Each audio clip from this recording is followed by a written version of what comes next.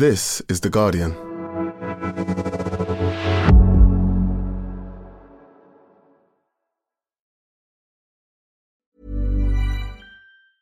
Ryan Reynolds here from Mint Mobile. With the price of just about everything going up during inflation, we thought we'd bring our prices down. So to help us, we brought in a reverse auctioneer, which is apparently a thing. Mint Mobile Unlimited Premium Wireless. How to get 30, 30, bit to get 30, bit to get 20, 20, 20, bit to get 20, 20, bit to get 15, 15, 15, 15, just $15 a month? Sold! Give it a try at mintmobile.com/switch. $45 up front for 3 months plus taxes and fees. Promo rate for new customers for limited time. Unlimited more than 40 gigabytes per month. Slows full terms at mintmobile.com. Tired of ads barging into your favorite news podcasts? Good news. Ad-free listening is available on Amazon Music for all the music plus top podcasts included with your Prime membership. Stay up to date on everything newsworthy by downloading the Amazon Music app for free or go to amazon.com/news ad free. That's amazon.com/news ad free to catch up on the latest episodes without the ads. Welcome to The Guardian Long Read, showcasing the best long-form journalism covering culture, politics and new thinking. For the text version of this and all our long reads, go to theguardian.com/long read. A Massive Betrayal. How London's Olympic Legacy Was Sold Out. By Oliver Wainwright.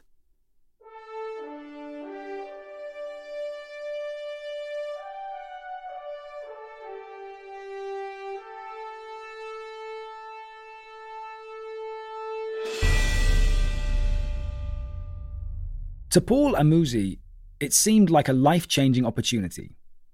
He was 16 and living in temporary accommodation with his mother and 3 siblings, having moved from home to home since his parents divorced.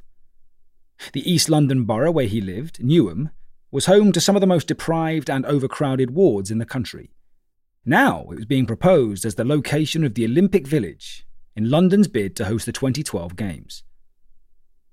As a politically active student at St Bonaventure School, just east of the designated site, Amuzi had become involved in local campaigns to reduce street violence after a spate of local stabbings, earning his place as an ambassador on the council's young mayor's team. When the Olympic bid was announced in 2003, he directed all his energies towards boosting local support for the Games, on the basis that it would bring jobs, safer streets, and the chance one day for someone like him to rent or even buy their own home. This wasn't just going to be a sports event, with developers making lots of money, Amuzi told me. It was about our future.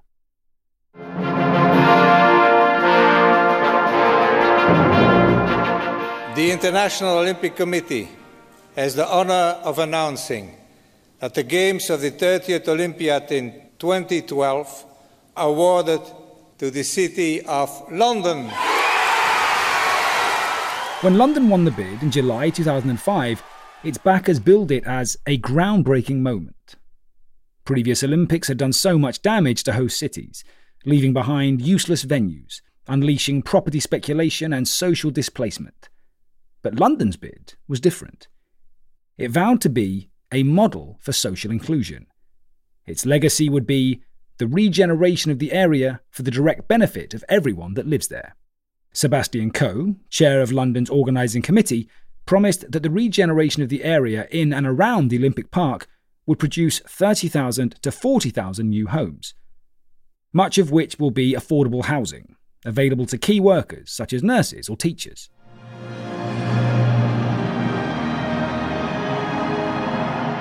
"10 years on from the patriotic pageant that brought the nation together to bask and direct the Danny Boyle's opening ceremony, with its pastoral vision of merry England and cavorting NHS nurses, just 13,000 homes have been built on and around the Olympic site. Of these, only 11% are genuinely affordable to people on average local incomes. Meanwhile, in the 4 boroughs the site straddles, Newham, Tower Hamlets, Hackney and Waltham Forest, there are almost 75,000 households on the waiting list for council housing, many living in desperate poverty. Thousands of former residents have also been rehoused outside the area since the Olympics took place. It isn't the legacy that Amuzi fought for. On the wind-swept corner of Fortune's Walk, in London's new E20 Olympic neighbourhood, Where Celebration Avenue meets Cheering Lane, the twin towers of Victory Plaza shoot towards the sky. Their concrete facades frame a private rooftop garden, safely elevated from the street, while vacant shop fronts below advertise the promise of luxury living in East Village. The former Athletes' Village now rebranded with Manhattan-scale aspirations. Nearby, another pair of towers welcome residents to its gated Village Green, where no dogs, ball games, or unsupervised children are allowed. Both projects were built by a development arm of the Qatari royal family, and neither includes a single affordable home. Rents begin at £1,750 a month for a studio and rise to more than £4,000 for a penthouse. "It feels like a massive betrayal," said Amuzi, who now works as a community organiser for Citizens UK, a charity that helps local families living in overcrowded accommodation, and still shares a flat in Newham with his mother and 2 younger brothers. "It might look like the area has changed for the better, but it hasn't for most existing residents," he added. "They brought a new community in, and they're the ones reaping the benefits. There's no way me or my friends could rent any of the new housing, or afford to buy a shared ownership home, despite the fact that we campaign for the Olympics to come here. Instead, the legacy has just meant gentrification on an industrial scale." In the eyes of many who have been involved over the years, the result is a bitter failure. Nick Sharman was Director of Operations at the London Development Agency, whose remit was to buy up land for the Olympic site and evict local businesses. More recently, in his role as a Labour councillor for Hackney, he spent 6 years on the planning committee of the London Legacy Development Corporation, LLDC, the body charged with delivering the promises made at the time of the bid. He has come to the conclusion that the original aspirations have been all but abandoned. "There is no pretense anymore that the legacy is trying to get a positive outcome for EastEnders," he told me. "It is driven by a total market ideology, dressed up in some good aspirational talk, with a few baubles thrown out to keep local people happy, while mostly catering for the rich. It's a massive failure at every level." A former board member of the Legacy Corporation has similar misgivings. "There are some pockets of brilliance," he said, "but overall the project hasn't improved people's life chances in the area. We have made a new community and plonked it down on the Olympic Park, creating an enormous divide." Speaking to those who have sat on the boards of the various Olympic legacy bodies, and the officials tasked with enacting their commands, a number of key themes emerge to explain all the missed opportunities and the broken promises. The decision to bid gives London the best opportunity in 100 years. At least some of the mess can be traced back to the naivety and hubris that characterised the initial planning under London's first mayor, Ken Livingstone. But most seem to agree that the moment the project seriously lost its way was in 2008, with the election of Livingstone's successor, Boris Johnson. "I've been across London from Zone 1 to Zone 6. I've been to every one of the 32 boroughs, and I've talked across London to people from every background, every community." The origins of London's Olympic bid had little to do with sport. Following his election as the first mayor of London in 2000, Ken Livingstone became fixated on the Games as a means of funneling cash into the regeneration of East London. "He was absolutely ruthless about getting the Olympics," said Sharman. "He prioritised it above everything else.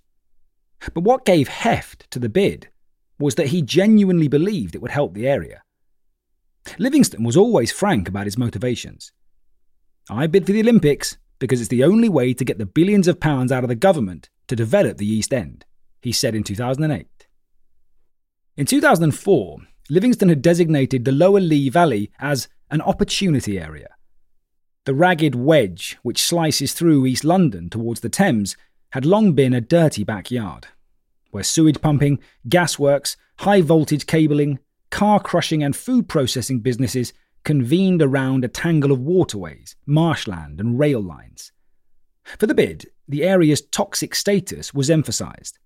This was a place that had been poisoned by industry, a lawless dump at the nexus of the capital's most deprived boroughs.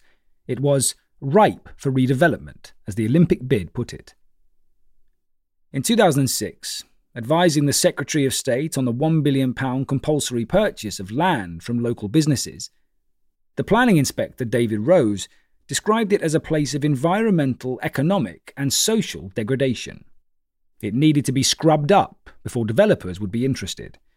And the Olympics, with its ample budget for soil washing, pipe laying, cable burying and road building, would be just the job. The promise of affordable housing was cited as a key justification for acquiring the land, with a 50% target enshrined to serve the needs of the local population and to provide them with a continuing opportunity of living in the area. But research by an architectural academic paints a different picture from that of a forlorn wasteland. Professor Juliet Davis, head of the Welsh School of Architecture at Cardiff University, documented the site before the Games as part of her PhD on the Olympics. When she mapped the area in 2006, Davis found more than 280 businesses employing about 5,000 people, in trades ranging from belt making to salmon smoking, wig supply to bagel baking. She found a community living happily in low-cost cooperative housing, and a Ghanaian Pentecostal church with one of the largest congregations in Europe. This wasn't Rust Belt dereliction, she told me. They were all relocated in the years after the bid was won, some far outside London, and many closed down as a result. A lot of the businesses were struggling already, but rather than protect them, the Olympic regeneration exacerbated the process of decline. The so-called affordable workspace being provided in and around the park now isn't in reach of the kinds of companies that were there before. A demographic survey in 2018 found that 80% of the employees at the Olympic Park's employment hub were white, compared to 31% in the local area. While the Olympics is often credited as the saviour of this noxious swamp, bringing homes, jobs and shiny shopping centres to the East End, what tends to be overlooked is that much of this development was going to happen anyway. In 2003, the largest planning application since the Second World War had been submitted by Chelsfield, Stanhope and London and Continental Railways for the eastern side of what became the Olympic site. Stratford City was to be the new Canary Wharf, a dazzling metropolitan centre of 5,000 homes and 30,000 jobs, the cluster of high-rise towers connected to Europe by a new international station. Eurostar has never stopped at Stratford International to this day. In July 2005, when London won the Olympic bid, the plans underwent a critical shift.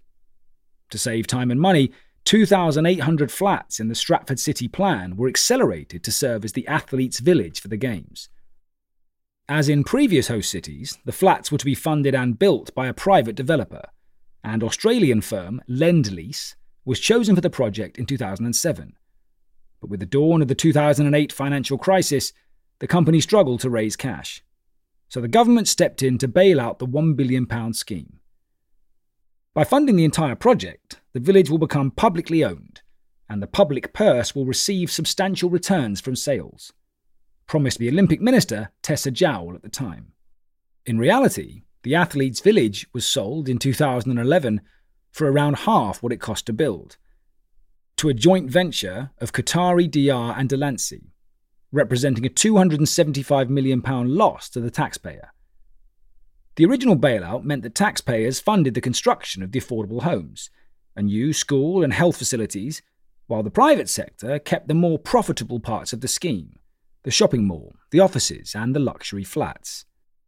Westfield has become one of Europe's busiest shopping centres, while Lend-Lease's International Quarter enjoys rents from 1 metre square foot of Grade A office space, and Qatari Diyar Delancey continues to build exclusive gated towers under the brand Get Living London. The details of the 2003 planning permission have come back to haunt the Olympic legacy plan 2 decades later. While London had a policy for 50% affordable housing at the time, the development was given permission for just 30% on grounds of financial viability. Because the publicly funded Athletes' Village delivered most of the affordable homes required for the entire Stratford City site, the more recent developments in East Village, such as the towers of Victory Plaza and its steroidal neighbours, are allowed to be built as wholly private rental, without any affordable homes at all. Under the leadership of Robin Wales, who served as mayor of Newham from 2002 until 2018, the borough was keen to attract a wealthier demographic and stem the flight of its financially successful residents to Essex. Newham, London, a place where people choose to live, work and stay, became the council's desperate slogan, emblazoned on signs in the run-up to the Olympics. The displacement and relocation of low-income households as far afield as Stoke-on-Trent wasn't so loudly trumpeted.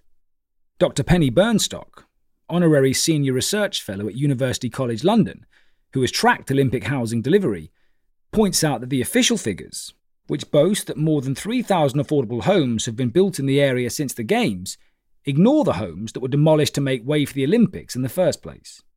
Clays Lane was the largest residential cooperative of its kind in the UK. Built in 1977, near where the Olympic Velodrome now stands, it was an experiment in creating close-knit communities to help vulnerable single people in East London. Its demolition in 2007 eradicated 450 low-cost tenancies and left the community shattered, in the words of one former resident.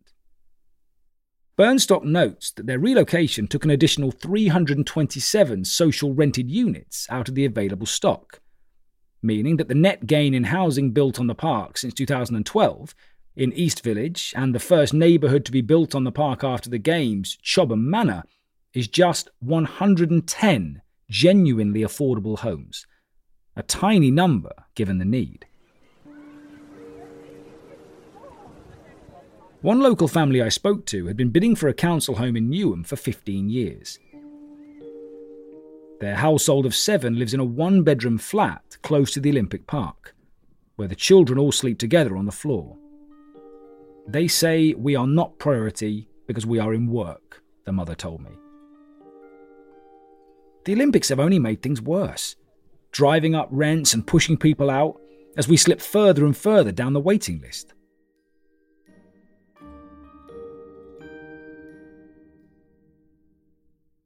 The promised housing targets might have fallen short, but what kind of place is the promised new Olympic urban quarter shaping up to be? In spite of being carefully coordinated by dozens of designers, scrutinised by teams of planners, cajoled by expert-laden quality review panels, and lavishly funded from public and private coffers, the emerging legacyscape feels like the result of a series of unexpected accidents, which, in many ways, it is. No one believed we would win the Olympic bid, I was told, by an architect who led the master plan for the site and has worked on successive legacy plans since. Madrid, Paris and New York all had better offers, so of course London wasn't going to win. We were asked to come up with a version of the plan without the Games, which we all thought was more likely to happen. Then suddenly, we got it, and boxes of technical requirements arrived from the International Organising Committee. We thought, oh shit, you've got to be able to get to every single back-of-house place in the Olympic Park within 20 minutes in an anti-clockwise direction on a service road. Is that even possible? One result was big wide roads and lots of them, which slice their way across the park to this day, making it still feel like an events campus rather than a normal part of London. I still wince at some of the infrastructure, a former Olympic design director told me. The roads were designed to get athletes and officials around the site as quickly as possible, but I wish we'd focus much more on pedestrians. The Olympic Park can also feel cut off from the surrounding neighbourhoods, and that's no accident either. The site was chosen for its natural severance, being hemmed in by waterways, rail lines and dual carriageways, making it a perfect high-security island, able to be locked down at a moment's notice. There was much talk of stitching it back into its surroundings after the Games, but many of the right connections were missed. Inclusivity and access was done as a box-ticking exercise, the master plan architect told me, rather than thinking which the important routes are. Half of those new connections will never mean anything to people living in nearby estates. They're still excluded. His fears are born out of the stories of those who live around the edges. Ethan Sapaya grew up on the Carpenter's estate, which lies immediately to the south of the Olympic Park across a railway line. It is the wrong side of the tracks in every respect. a run-down place taunted by years of promised regeneration that never arrived. Newham Council finally approved plans in May, having first proposed redevelopment in 2001. Sapaya was 8 years old when the Olympics took place, and his lasting memory is one of eviction. The council moved his family out of their flat in Denison Point, where his grandparents had lived for 40 years, because the tower was scheduled for demolition, in plans that were later shelved. Adding insult to injury, the vacated flats were used by TV crews during the games, for their prize vantage point above the park. The whole place just feels like a walled city, said Sapaya, who is now 17. There's the new, clean, shiny Olympic World on one side, and the old, rough, litter-strewn Stratford on the other. The nearest bus stop to the park is a 15-minute walk away through the Westfield shopping centre. I've only ever been there on school trips. It doesn't feel like it's meant for us. Thank you for listening to The Guardian Long Read. We'll be back after this. Hello, Faye Carruthers here. This summer, the UK will play host to the Women's Euro Championship. I would say it's going to be a seminal moment, but I have promised my producers that kind of chat is not going to be allowed on our brand new podcast, The Guardian's Women's Football Weekly. Throughout July, myself, Susie Rack, and a bunch of women's football experts will be on hand 3 times a week to provide instant reaction and analysis from the tournament. We'll be launching with a preview episode on Monday the 4th of July, so make sure to search, subscribe and listen wherever you get your podcasts. The Guardian Women's Football Weekly is supported by Visa. Tired of ads barging into your favorite news podcasts? Good news. Ad-free listening is available on Amazon Music for all the music plus top podcasts included with your Prime membership. Stay up to date on everything newsworthy by downloading the Amazon Music app for free or go to amazon.com/news ad free. That's amazon.com/news ad free to catch up on the latest episodes without the ads. The audio long read is supported by BetterHelp. Here's a question. If you had an extra hour in your day, what would you do with it? Watch TV? Read a book? Meet up with a friend? Maybe a little nap? A lot of us spend our lives wishing we had more time. But for what? Perhaps to best answer that, you need to work out what's truly important to you, then make that a priority. Therapy can help you work out what's most important to you. It isn't just for those who've unfortunately experienced trauma in their lives. Therapy can be helpful for learning positive coping skills and for setting boundaries. It can empower you to be the best version of yourself. If you're thinking of starting therapy, give BetterHelp a try.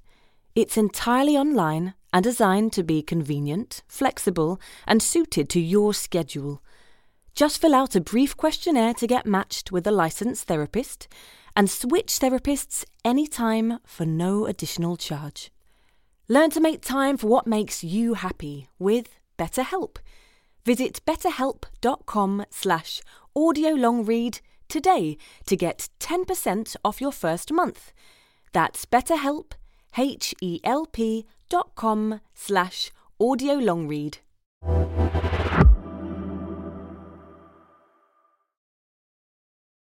Welcome back to The Guardian Long Read. If there is a moment when the nature of the Olympic legacy plan began to take a fundamental turn, it was after 2008, when Boris Johnson was elected Mayor of London. I therefore officially declare Boris Johnson to be elected as the next Mayor of London. In the 4 years running up to the Games, Johnson oversaw a radical change to the character and ethos of the vision. He was determined to make his mark. Ping pong was invented on the dining tables of England. From the moment of the Olympic handover in Beijing, when he made headlines with his clownish flag waving and talk of whiff-waff coming home, it was his Olympics, not Ken's, and he wanted people to remember that. Ping pong is coming home. Several insiders told me that the high-density housing model drawn up under Livingston and partially realised in the form of the Athletes' Village was suddenly deemed too European, foreshadowing Brexit culture wars. The fact that the 8 to 10-storey courtyard blocks and tree-lined avenues were more redolent of Barcelona than London was now seen to be a bad thing.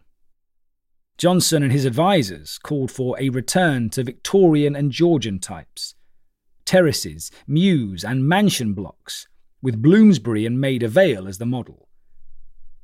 It will mean more £1 million houses on the park, a design advisor told a meeting at the time. The shift towards this nostalgic, low-rise model also had the effect of slashing housing numbers in half, from a possible 12,000 down to the current 6,000 earmarked for the neighbourhoods in the park.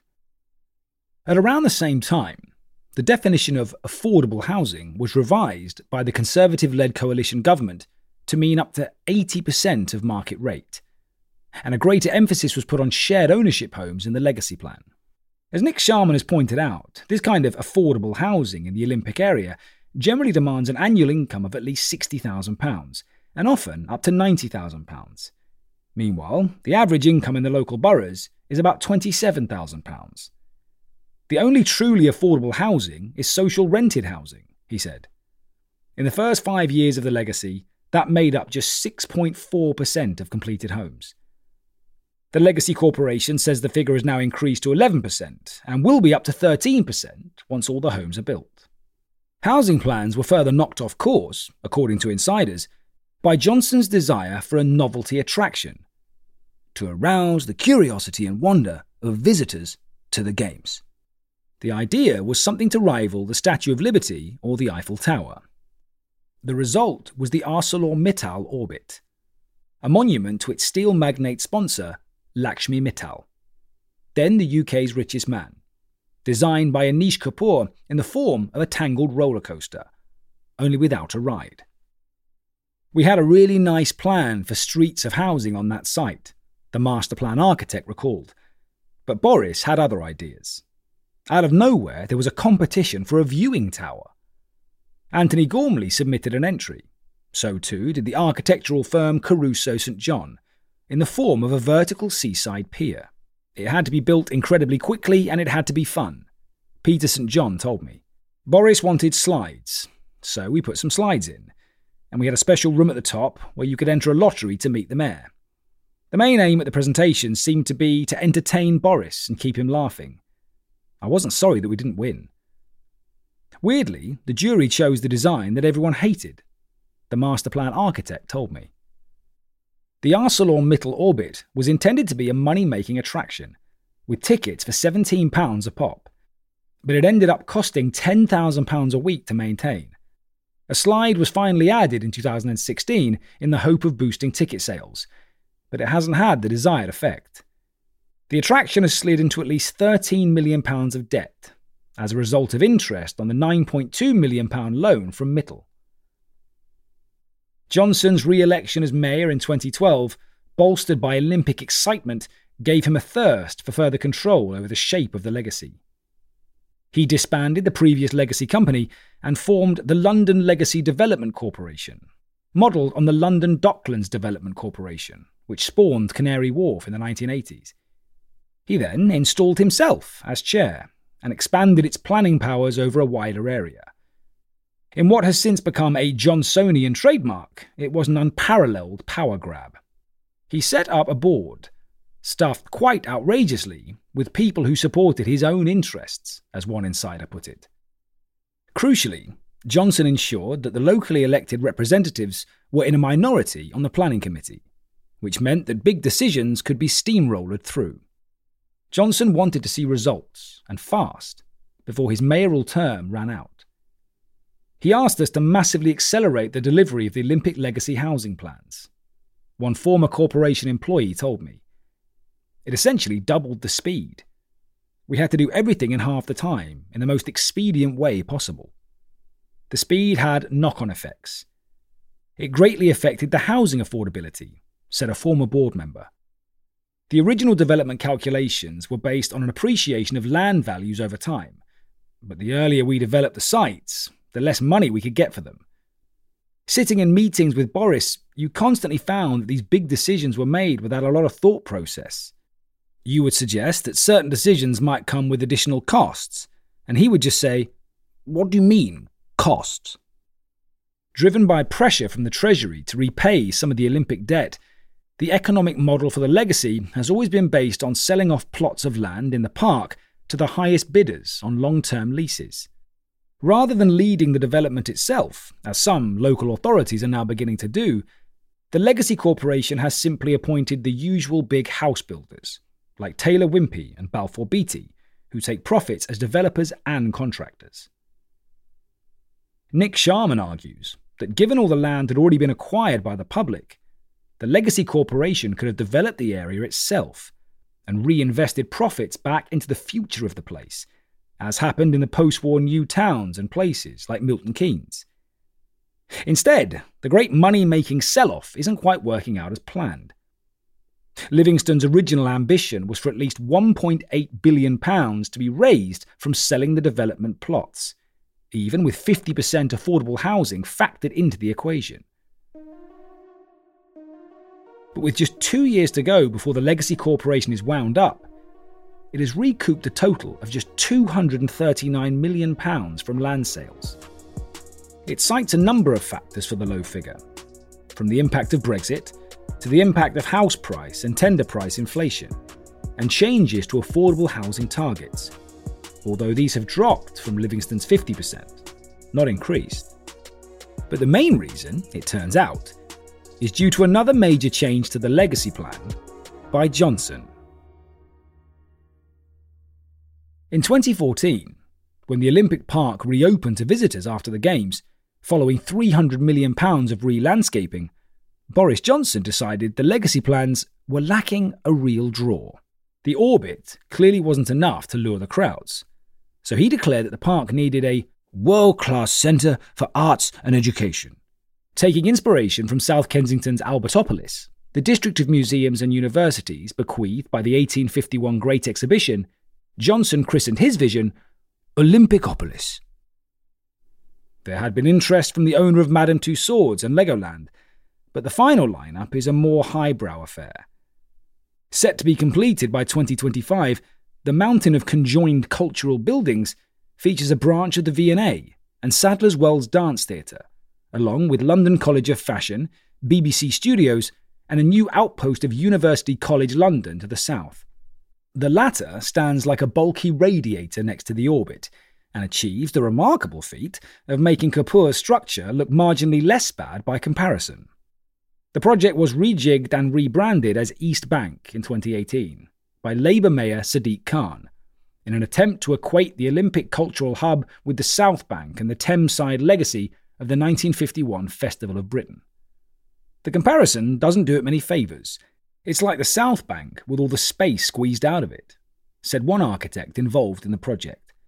It is basically one gigantic megastructure dressed by different designers. It's the ultimate child of modern procurement methods. Piers Goff, an architect who sits on the Legacy Planning Committee, agrees. It's not nearly as great as it ought to be, he told me. The buildings are good, workman-like solutions, but not exhilarating, not really exciting, which I had hoped they would be. Rather than hold international competitions for each building, as you might expect for such illustrious cultural venues, the Legacy Corporation procured the project in a similar way that it had for the housing plots, holding a competition to find one team that could do it all. The winning consortium has some decent architects involved, O'Donnell and Toomey and Allies and Morrison, with young Spanish firm Arquitecturia responsible for an elegant steel footbridge. But the result so far appears designed by committee, the stocky buildings converging into a single mass. There is hope that the V&A might still shine. Designed by O'Donnell and Toomey, it looks somewhat like a concrete crab raised on tiptoes, as if ready to scuttle away from its lumbering neighbours. The site will be dominated at its northern end by several large blocks of flats, the money earner to help pay for the rest, which contain 35% shared ownership flats, but not a single genuinely affordable home. Meanwhile, costs for the East Bank project have risen from £385 million to £628 million, with the Legacy Corporation itself bearing the risk, having signed 200-year leasehold agreements with each of the future occupiers. Boris Johnson did not respond to requests for comment for this article.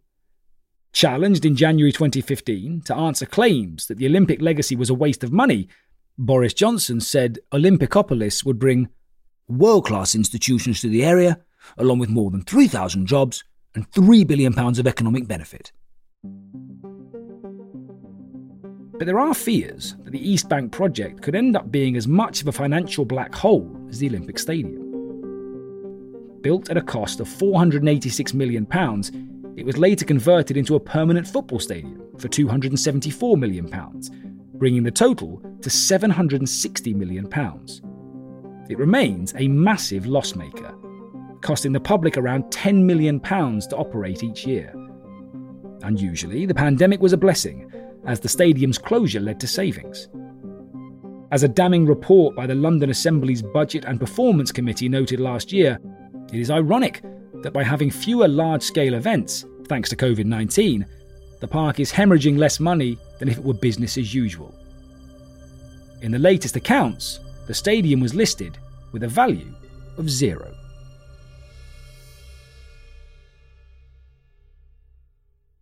For those lucky enough to move into one of the new Olympic legacy homes, it was a dream come true, at first. In 2019, after 9 years on Newham's council housing waiting list, schoolteacher Mariam Osman and her family finally received an offer for a 2-bedroom flat in Chobham Manor, the first neighbourhood to be built on the park after the Games. It's a great place to have a family, Osman told me. There's a real sense of community, and having the park on our doorstep has been such a bonus, especially during the pandemic. Every time I go to the park, I find something new. It's full of hidden gems. When I take pictures of the wildlife and send them to my friends, no one believes it's in London. Living on the doorstep of such an idyll comes at a price. Homes start at £465,000 for a 1-bed flat, rising to around £1 million for a terrace house, while Osman says the affordable rent of £260 a week is double what she paid before. She and her neighbours also complain of being tied into costly energy contracts with district-wide provider East London Energy, which has a 40-year monopoly over the entire park. Their bills recently doubled, on top of a standing charge of £30 a month. It's been dreadful, said Kath Arnold, chair of the Residents' Association, who otherwise thinks Chobham is a great place to live. And we've got no way of opting out. A spokesperson for East London Energy blamed the spike in wholesale energy prices, adding that while consumers using the grid are expected to see an additional rise in October, they have a fixed price until April 2023. The build quality doesn't always match what you'd expect from a flagship scheme. Residents complain that their flats have been riddled with defects. One told me they had to chase the housing association, L&Q, for 2 years to fix a broken extractor fan that had caused mould in the bathroom. Another freeholder discovered that the necessary insulation had not been fitted around heating pipes in the ceiling, which led to stratospheric bills. And the fridge had been installed without the required ventilation behind it, which was a fire risk. L&Q said it's nothing to do with them, it's the fault of the builder Taylor Wimpey, the freeholder said. No one wants to take responsibility, so you're left ping-ponging between the companies. Taylor Wimpey and L&Q said they've acknowledged and taken remedial action for the issues raised, and are working closely to resolve any outstanding concerns as soon as possible. Unlike their neighbours in East Village, owned by Qatari DR Delancey, residents of the new legacy neighbourhoods, built on public land, are forced to pay a fixed estate charge for the upkeep of the Olympic Park, currently £1,357 a year for a 3-bed freehold flat. They also pay a £2,500 service charge to L&Q. We pay 3 times for some things, and we don't get much in return, said Arnold. The communal gardens are getting overgrown, and the whole place is looking a bit run down. L&Q acknowledged that there has been a historical issue with the quality of our ground maintenance service, but that it is actively putting measures in place to improve this. The park charge is killing us, said Osman. I don't know why we're paying for it when anyone can use it. The Legacy Corporation insists that the charge is fair and reasonable, adding, "These type of charges have existed for many years and have been increasingly used on large regeneration projects like ours." It is a reminder that, despite using the Queen's name, this is not a royal park, but a place that is managed like a private estate. No other Olympic city has ever achieved what London is now achieving. We've got 8 out of the 8 big Olympic venues: the Aquatic Centre, the Velodrome, the Copper Box, and the stadium. We've just announced rugby. As a planned estate, under the majority ownership of a single development corporation with supreme planning powers, you might expect the area in and around the Olympic Park to have an overarching sense of coherence. There is no other part of London where so much design expertise has been focused, aided by so much public money, as here. Yet, despite all the planning, the resulting place feels oddly unplanned.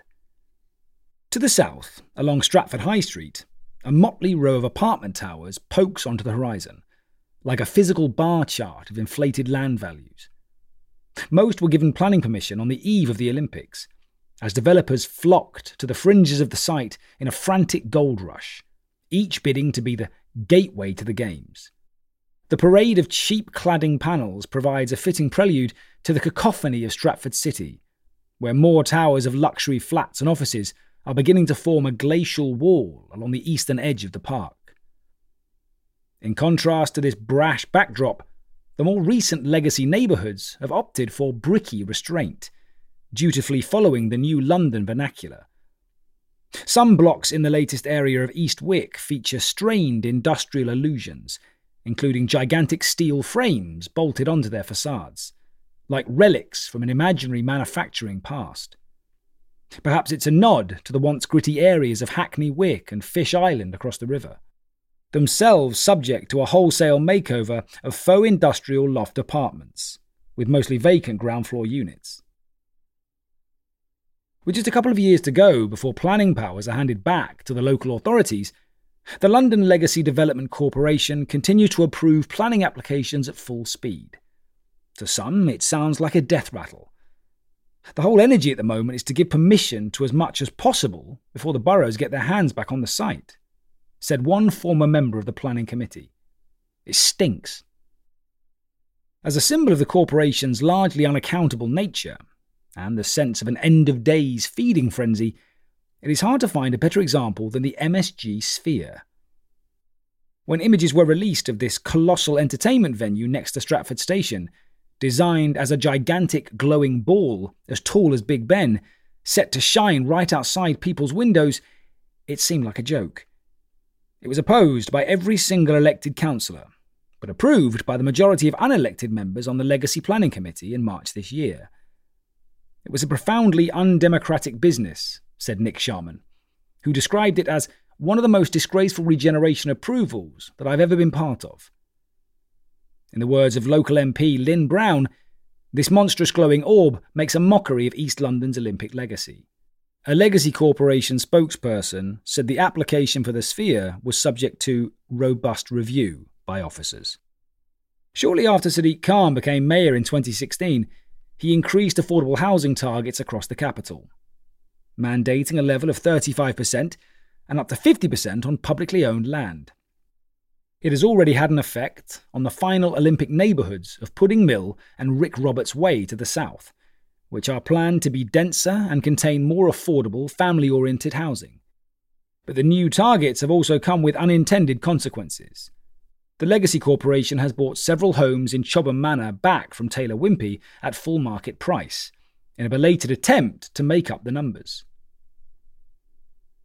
Piers Goff, who has served on the Legacy Planning Committee since 2013, feels conflicted about what the Quango has presided over. Most of the housing is nicely done, he said, but what has most vexed us on the Planning Committee is who it's being done for. I fear we are creating a monoculture of young professionals. The Legacy Corporation insists that 64% of all homes will be family housing, although its definition of family size includes 2-bedroom flats. You can't argue the Olympics hasn't brought some economic benefits to East London, said Paul Regan, who was involved with the Olympic bid in 2004 as chair of London Citizens. But the big failure is that we still have the worst housing conditions in the city.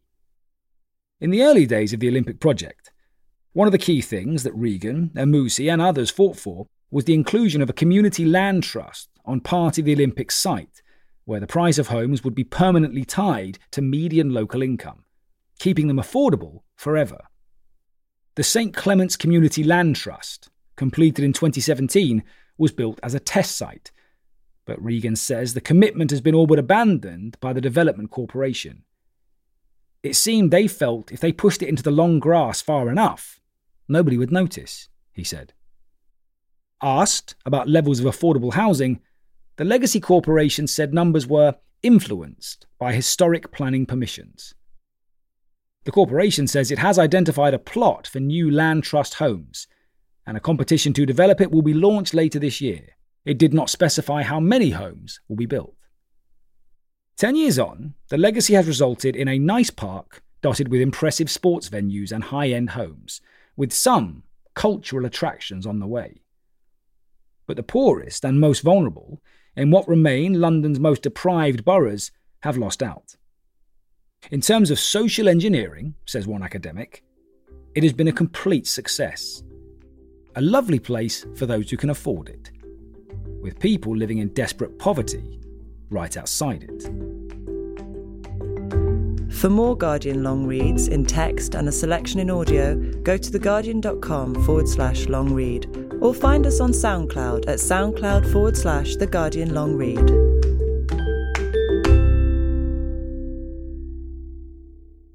Thanks again for listening to The Guardian Long Read. That was A Massive Betrayal: How London's Olympic Legacy Was Sold Out, by Oliver Wainwright. Read by Simon Darwin and produced by Jessica Beck. The executive producer was Max Sanderson. This is The Guardian.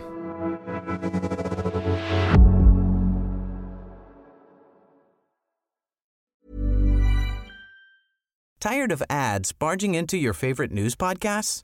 Good news. Ad-free listening is available on Amazon Music for all the music plus top podcasts included with your Prime membership.